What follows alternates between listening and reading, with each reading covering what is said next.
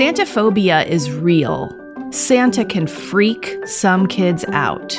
How do you help your child who's afraid Santa will bring COVID into the house? And how do you help the child who doesn't want to hear anything at all about Santa? And how can the Santa story creep into toxic territory when used as a threatening or shaming tool? Do you do that? What's a healthy way to talk about Santa?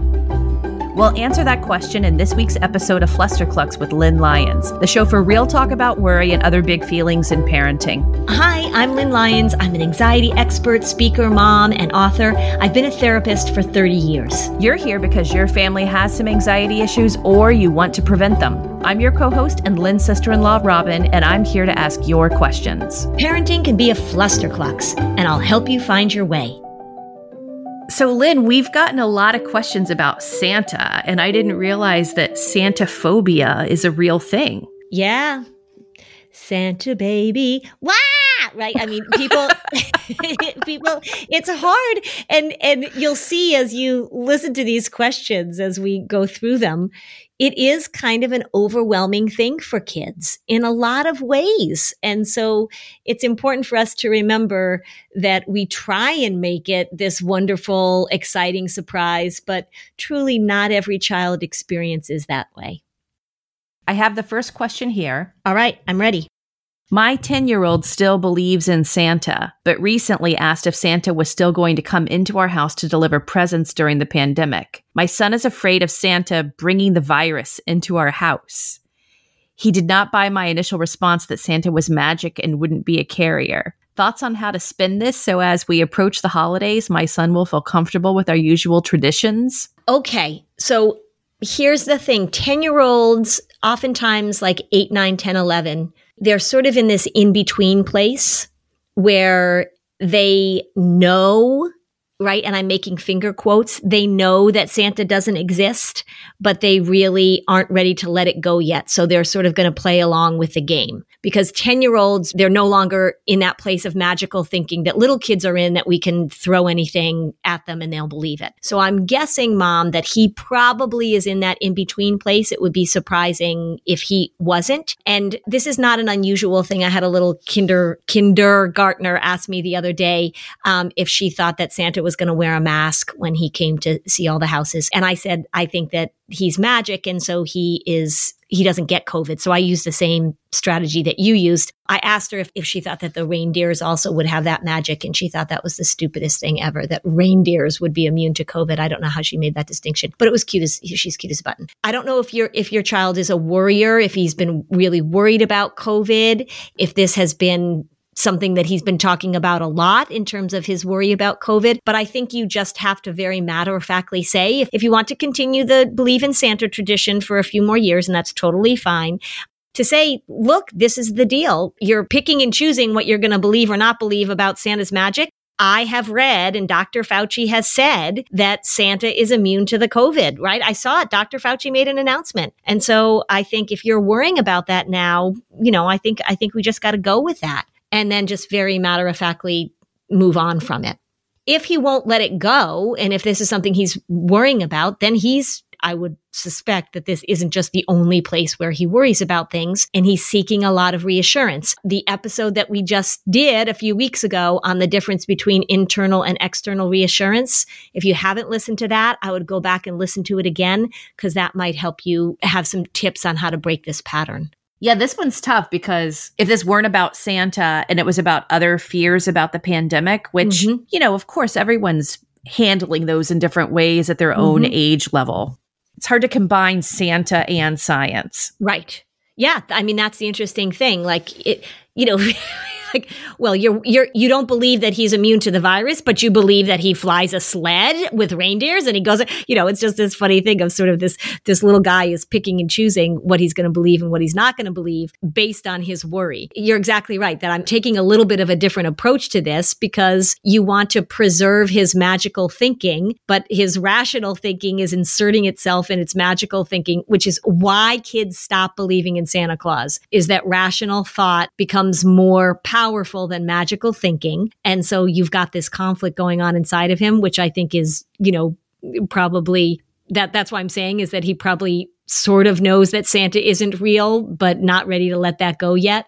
I think you just have to say, look, Dr. Fauci said that Santa is immune. He's got magical powers, and that's what we're going with. And then if he keeps asking and asking about it, right, I would just say, look, this is what we know. You teased me in the gratitude episode about my need for the rational and the logical. Yeah. So here's another way to take this. Your 10-year-old may be really afraid of the virus because it is so abstract, and the transmission facts about it are not things within his grasp. And he is attaching his fear of the virus onto the Santa story. Mm-hmm. So one of the opportunities could be find an article that talks about duration of exposure, transmission, and masks in a way that you think, and separate from the Santa, make him understand that the virus doesn't have magical powers and that there are known ways of how it's transmitted. Mm-hmm. Do you think that that's playing into content, or is that? No, I mean, that's why this is a tricky one. I just think he's really in this in-between place, because I told you when you're talking with this kindergartner, and I was like, yeah, I don't think Santa's going to wear a mask because he's immune to it. And she was like, oh, okay. And then I say, well, what about the reindeers? She's like, no, not the reindeers. I mean, it makes no sense, right? So he's trying to put this rational stuff onto a magical thing. We don't have a whole picture here. I just wonder if this little boy has been worrying a lot about the pandemic and the virus and needs more information about the science of it. And like you say, he's just attaching it to the Santa thing. If, the messages have been catastrophic, if the messages have been like, nobody can come in our house because they'll bring the pandemic into our house, well, then he's attaching it to Santa. And maybe you need to do a little bit of work of helping him assess reasonable risk, as I say. And like you say, learning about the pandemic. I think if he were 6, it wouldn't be so tricky. The reason this feels tricky is because he's 10. He's got a foot in both camps. Yeah, but I would be pretty matter of fact about it. I wouldn't buy into it. I wouldn't have a whole lot of discussion about it. I guess the bottom line is I wouldn't talk about it all that much. I would just say, well, look, Santa's magic and we believe in his magic. And so he's going to not have the virus. That's what Dr. Fauci said. And I think that Santa has the ability to deliver all these presents and bring love and joy and excitement on Christmas morning. And he's going to use his magic not to bring the pandemic in, because that's so anti-Santa. And then I would leave it at that. But do you think that it might be worthwhile for the parent to check in? How is the family talking about the virus? I mean, I think this is kind of relevant for all households, right? Yeah. How is the virus talked about? What is the understanding? What do kids understand with it? How comfortable are they with knowing what risks are and continue to figure out how to make their own choices to move about in the world? It could be that the virus talk hasn't really worked yet for him. Yeah, no, that's what I mean. Like, I think that they need to pay attention to how they've been talking about the pandemic. That's what I mean about helping him assess reasonable risk. If the parents have been catastrophic about it, if they haven't really talked about it, if it's not really a rational science-based discussion about the risks with the virus and what we do and what we don't need to do, then that would be a worthy conversation. Yeah, I think you're right. It's hard to know, but it could be, just to say it very bluntly, if the parents have scared the bejesus out of this kid about the virus, then it's no surprise that some guy coming down the chimney might have the virus, and that's going to make him feel afraid. Lynn, it's nearly the end of 2020. Are you glad? Well, yeah, of course. I'm ready for a change. But, the impact of 2020 will still be with us. You mean on our mental health? Yeah, right. I mean, we want to kick 2020 to the curb, but we have to do the work first. There's got to be some personal reflection on the anxious habits and patterns that showed up for us and maybe got way worse. Yeah. Well, you're the one to lead us out of this. I'm excited for my course in January. This workshop will take an audit of the way anxiety showed up in your life this year and then how to disrupt it in 2021. Do you think this is just for adults? Well, we'll do more later for kids and teens too, but I see a real need to help the parents first after the year we've all had. I want to help them feel bolstered for the new year. Sounds like something we all need. Mm-hmm. When we're grounded, we can be more helpful for our family. If you want to reset, sign up for our newsletter at flusterclux.com to get all the details first. How are those New Year's resolutions going? Well, many are destined to fail. But lucky for you, here's one easy resolution idea that we gave you that we can all make, and it will make your life easier. It'll be kinder to our planet, and it will transform the way you do laundry in 2024. And that is switching to Earth Breeze. Earth Breeze looks like dryer sheets, but it's ultra concentrated laundry detergent, and it couldn't be easier. You just throw a sheet in with your laundry in any temperature, and you watch it dissolve in any wash cycle, hot or cold. There's no measuring, there's no mess, there's no fuss, there's no wasteful plastic jug. Earth Breeze fights everyday stains and odors, giving you an amazing clean every time. The best part is you'll never run out again thanks to Earth Breeze flexible subscription that you can adjust, pause, or cancel at any time with no hidden fees or penalties. And you'll save a whopping 40% when you subscribe. Shipping's always free, and it comes in a slim cardboard envelope that saves a ton of space. So switching to Earth Breeze won't only make laundry day easier for you, but it will also be easier on the planet. So help me make plastic jugs a thing of the past. And if Earth Breeze doesn't end up being the 2024 update of your dreams, you don't even have to return it. Just let them know it's not for you, and you'll get a full refund, no questions asked. Get started with Earth Breeze and save 40%. Go to earthbreeze.com/flusterclux. That's earthbreeze.com/flusterclux for 40% off your subscription. Hey, so the other day I had to change my car insurance, and guess what? I bought new car insurance and they sent me a check, right? So that you could buy something and get money back at the same time doesn't happen very often, and it's pretty darn fun. That's why you got to check out Ibotta. Ibotta is a free app that gives you the most cash back every time you shop. On hundreds of items, from groceries to beauty supplies to toys, you can make sure you're beating inflation no matter what you're purchasing. So the average Ibotta user earns $256 a year. That's actually more than I got back on my car insurance, I'll tell you. That could cover the cost of an entire shopping trip. Other apps give you points that don't amount to too much. With Ibotta, just add your offers in the app, upload your receipt, and you get real cash that you can cash out to your bank account, PayPal, or gift cards. So join the 50 million users, earn cash back every time you shop. Over 2,700 brands, everybody. Retailers, including Lowe's, Sephora, Best Buy. Right now, Ibotta is offering our listeners $5 just for trying Ibotta by using the code FLUSTER when you register. Just go to the App Store or Google Play Store and download the free Ibotta app to start earning cash back and use the code FLUSTER. That's IBOTTA and use the code FLUSTER.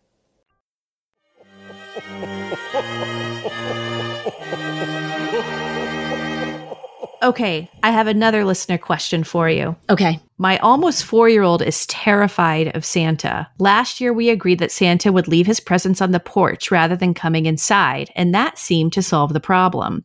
This year, it's more amplified. He is anxious around pictures of Santa, doesn't want to hear talk of him, and of course, the question everyone asks him is, what do you want Santa to bring you this year? In our house, we don't talk about him, and I've even considered telling him Santa isn't real to ease his mind. But he's so little. How do you handle an anxious child when the world is obsessed with Santa? All right. First thing is that this is not an unusual thing that I hear.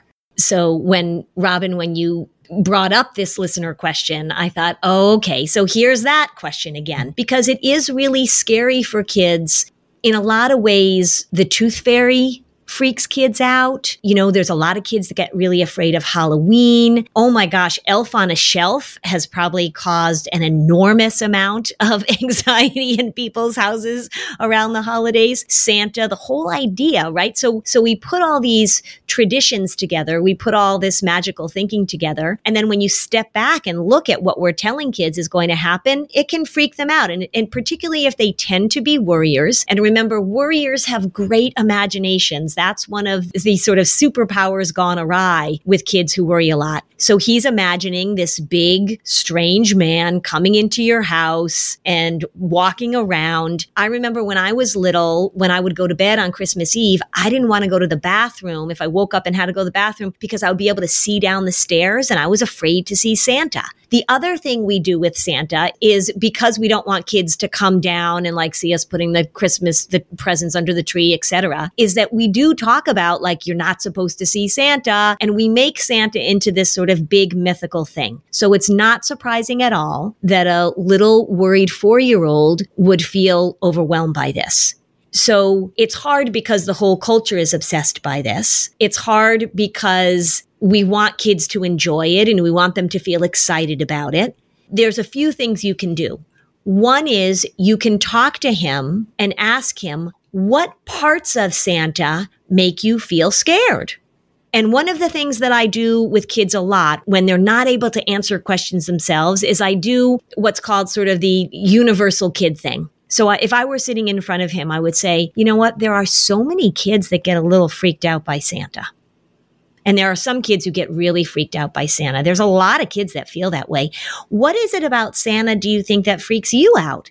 And if he says, I don't know, don't say it. I might say, you know, I was talking to this other 4-year-old and it was really confusing for him because everybody was asking him what Santa was going to bring. And there were specials on TV and there were pictures everywhere. And so he knew that he was supposed to feel excited about Santa, but also it seemed kind of big and scary to him. And I would say if there are other things that worry him too, like, you know, some kids feel that way about the tooth fairy, that it seems kind of strange that this little fairy comes in and puts money under your pillow. And you know how some kids don't like Halloween because the costumes seem a little scary. And some people have fun costumes and some people have scary costumes. So it sounds like Santa, right, is a little tricky, isn't he? Because we're supposed to be excited about it, but he's also can be kind of big. And see if you can get him to just begin to talk about it a little bit. Because he's 4, I understand your hesitancy in saying like, all right, look, I got to tell you the truth. This whole thing is just a made up thing that we do. So don't worry. Santa's not coming down the chimney. It's actually Dad and I or Mom and I are wrapping the gifts and putting them under the tree. So, you know,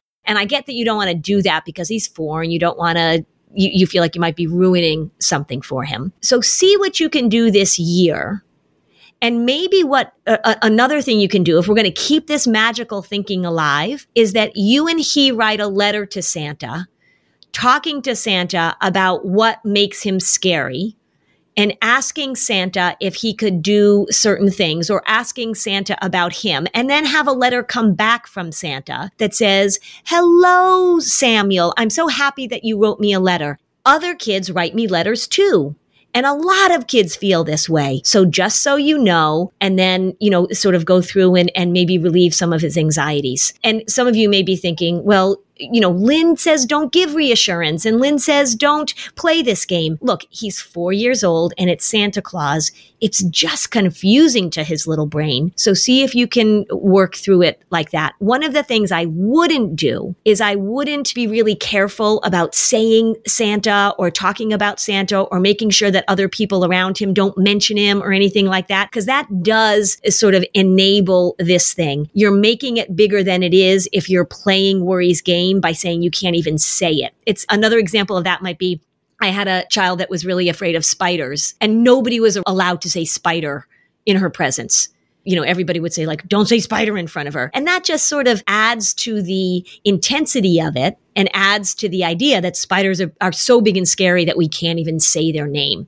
Being able to talk about it and being able to help him put words to what he's feeling and maybe playing that little game of writing a letter, that may be a way to help work through this. And I am not saying that if you do all this, he's going to be like, you know what, you're right. Santa's an awesome guy. I can't wait until he comes in the house. But it will be, and again, remember, I like process, not content. This Santa thing is just some content that you can practice with him, being able to talk about what's making him feel uncomfortable, putting words to his feelings, and maybe figuring out some ways in which he can address his fears or move toward his fear rather than the complete avoidance. Of course, I was waiting for you to say this. Don't promote elimination, right? Because you're always saying, don't try and eliminate what makes us worry. So you are consistent with that. But the reassurance piece, that also makes sense to me to do the letter, because if there was an adult who did make a child feel uncomfortable, I would think we would want to model, it is okay to say why you're uncomfortable and to address your parent with that information, right? You're also modeling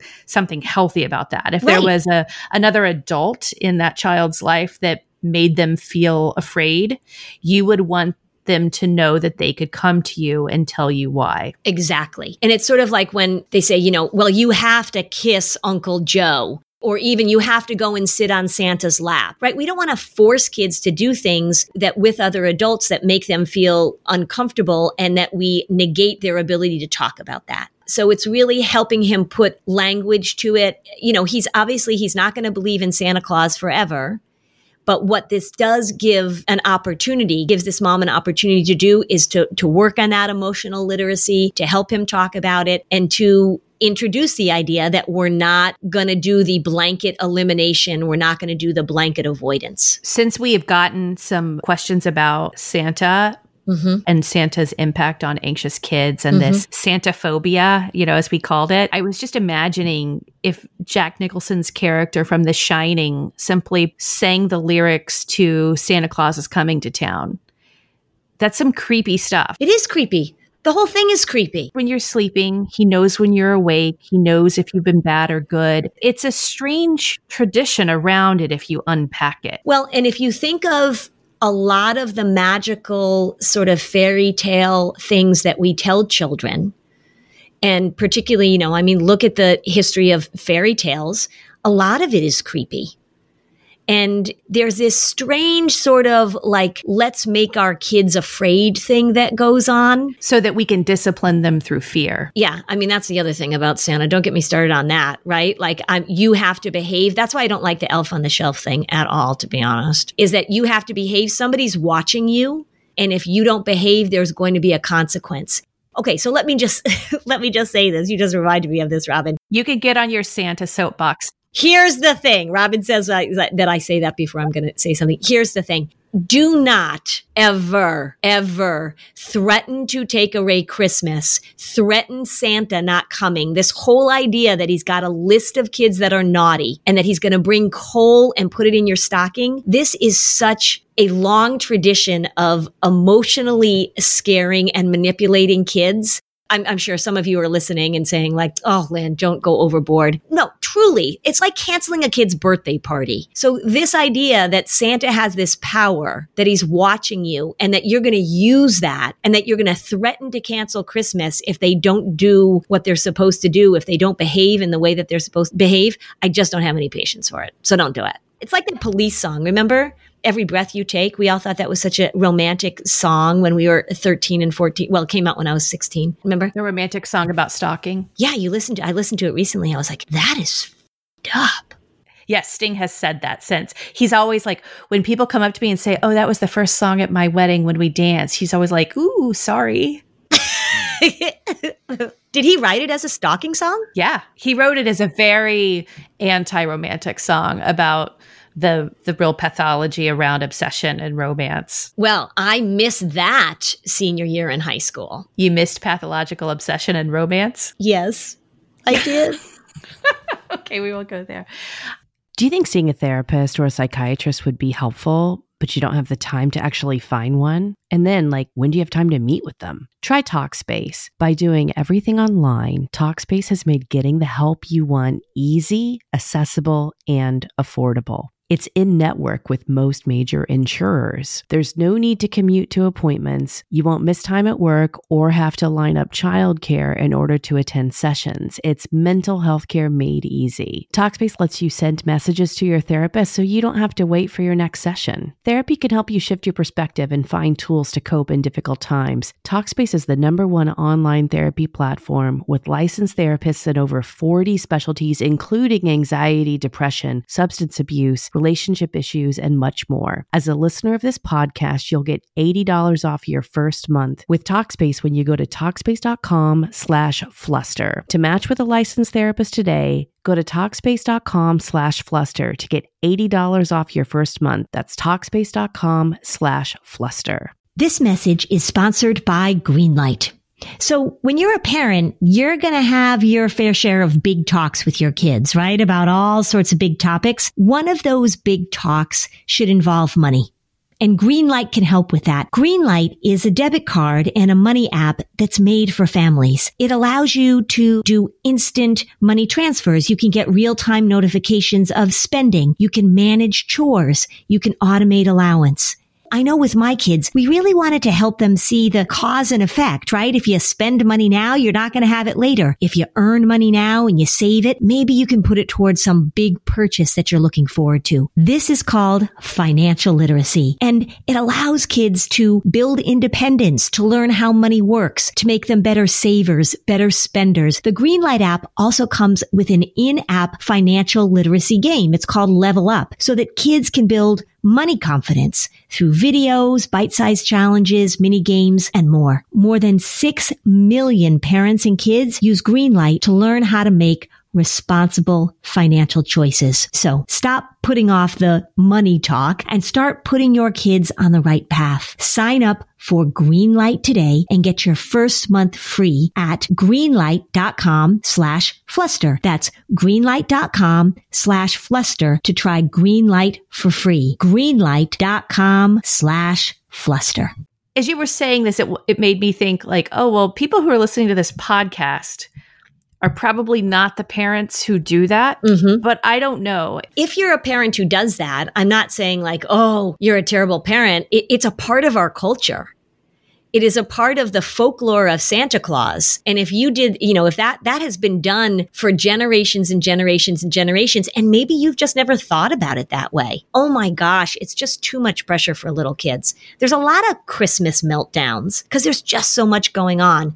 We're learning that Santa, for so many people, has been a really fond memory and tradition of Christmas, but it can go wrong. I didn't realize how wrong it could go, but Lynn, you're telling me that this is very, very common. So when parents of young children who are still sort of determining their family holidays and traditions, what are some do's and some don'ts about talking about Santa? Well, let me start with the don'ts. The don'ts are easy. Don't force your child to get close to a Santa when your child doesn't want to. So don't do the forced sit on their lap. We've seen all those pictures, and it's sort of like the American Funniest Home Videos conversation we had before, like all those funny pictures of little 2-year-olds screaming hysterically sitting on Santa's lap. When I look at that, I don't like, ha ha, isn't that funny? I feel sad. So don't force your child to get close to Santa. That's a great point. We're so used to that being a punchline that I do think that it's really easy to become numb to their suffering. Yeah, because you're taking a child and it's not necessary. So if a child is really scared and crying because they're afraid to go to their pediatrician appointment, or they're afraid to go to the dentist for the first time, or they're afraid to get their hair cut, that's one thing. But this is supposed to be like a fun holiday thing. And if it's terrifying to your little toddler, don't do it for the sake of a funny picture of your kid screaming. It's along the lines of what we were talking about when Jimmy Kimmel does that thing where he tells the parents tell the kids they ate all their Halloween candy. Not funny to me. And I have a really good sense of humor. You do. Yeah, I do. So you don't have to force your kids into that. So that would be a don't. And then, as we were saying, don't use Santa as a parenting tool. Don't use Santa as a threat. Don't use Santa as, well, Santa's watching you, because A, that's creepy, as we said. And also, it's just not how you want to parent, that you're going to behave in this way, or we're going to take away this thing that's really important to you. So that's a big don't. Some of the do's are, think about how you talk about Santa. And if you have a child who's sort of hesitant about Santa, but you want to include it in your family traditions, then have your child have some communication with Santa or do some role playing with Santa, and maybe talk about Santa in a way that doesn't make him seem so powerful. So in other words, I know this sounds kind of silly, but sort of make Santa into kind of a magical, but also kind of a regular guy. But also a magical or regular guy whose relationship with them isn't all about, are they labeling themselves naughty or nice? That's where it gets toxic. So just eliminate that part of it. Yeah. And, talk about Santa, like Santa has a wife, Mrs. Claus, and, whatever you want to say, you can make up whatever you want. Maybe if you have a pug, maybe Santa has a pug too. Not a lot of people know that, but last year Santa got a pug and he really likes his pug. And so be a little playful with it, but don't make him so omnipotent. I think that's the thing that creeps kids out. Think, if you can, about some other figure in your child's life that sort of fits that bill, is that they're magical and kind of a regular guy. So if they like Harry Potter, right? Harry Potter has all this magic, or Ron Weasley, even better, right? Ron has all this magic, but he's also a regular guy. That it doesn't make it seem invasive and powerful and scary. Make Santa a regular guy and a kind guy, which we try to do, but we always give this little evil thing to Santa, right? He has the ability to come and totally ruin your Christmas. He's got a lot of power. That's what I would do to sort of take away the scariness of it. There was this beautiful, beautiful, beautiful piece of writing I read once about this time of the holidays. It was actually in a parenting forum I'm a member of. And I don't know who to credit because I don't know who wrote it. She was in a marriage with someone of a different religion. And the crux of it was there are so many different religions to celebrate or to take issue with, of parents delineating, well, this is what we do. And then that's what you do, and the struggle of it. But the essence of it is to remember that it is also aligned historically with the winter solstice. And it is the darkest period of the year. All of the traditions consistent, regardless of religion, focused on the concept of light. And how we create light and candles and Christmas lights or Hanukkah lights from your menorah. And there is so much about light at this dark time. My kids are older now, and my son has transitioned out of the Santa years. But what we always say is that maybe Santa's not real, but Christmas is still magical. Right. Or whatever December holiday you celebrate is still magical because there is this really special time that everyone collectively wants to create light in our darkest time. And I think that that's such a great theme that would really work for everyone, of how do we create the most light in our darkness right now. And it feels kind of dark. It is dark. Yeah, you're right. It doesn't feel kind of dark. It is dark. It's dark when kids are transitioning from believing to not believing, and how we help them bridge that gap. When they come to us and say, Santa's not real, then you talk to them about what it represents. And why do you think Santa was created in the first place? Now, you might say, well, so we can get kids to behave, right? That's where we don't want to go. But because Santa was a big source of light and giving and surprise and fun and excitement and connection. Lightness in that very general way, right? What does that mean? It's a nice thought. Flusterclux is a production of Lux Recess LLC, a family travel magazine and advising service. Let me book and design your family a vacation of connection and rejuvenation. So join the Facebook group so that you can ask Lynn your question on an upcoming episode. And thanks for joining us for another episode of Flusterclux. Bye, Robin. Bye, Lynn. Hey there, I'm Debbie Reber, the founder of Tilt Parenting and the author of the book Differently Wired. The mission of Tilt is to change the way neurodivergence, whether that's having a learning disability, having ADHD, being gifted, autistic, or some combination of all of the above, is perceived and experienced so differently wired kids and the parents like us raising them can truly thrive. On the Tilt Parenting podcast, I get to talk with authors, therapists, educators, and parenting experts who are committed to this mission. I ask the questions my listeners are most curious about when it comes to supporting our kids. And in turn, my guests share strategies for challenges, out-of-the-box ideas for navigating school, best practices for therapies, tips for advocating, and so many thoughtful insights on what it really takes to help our kids grow up feeling seen and respected so they can create awesome lives for themselves. I know that raising a differently wired kid can feel overwhelming and isolating, but I promise you, you are not alone, and it can feel so much better. If you're on this parenting journey, come listen to Tilt Parenting. Together, we can shift this paradigm and show up for our exceptional kids with hope, possibility, and joy.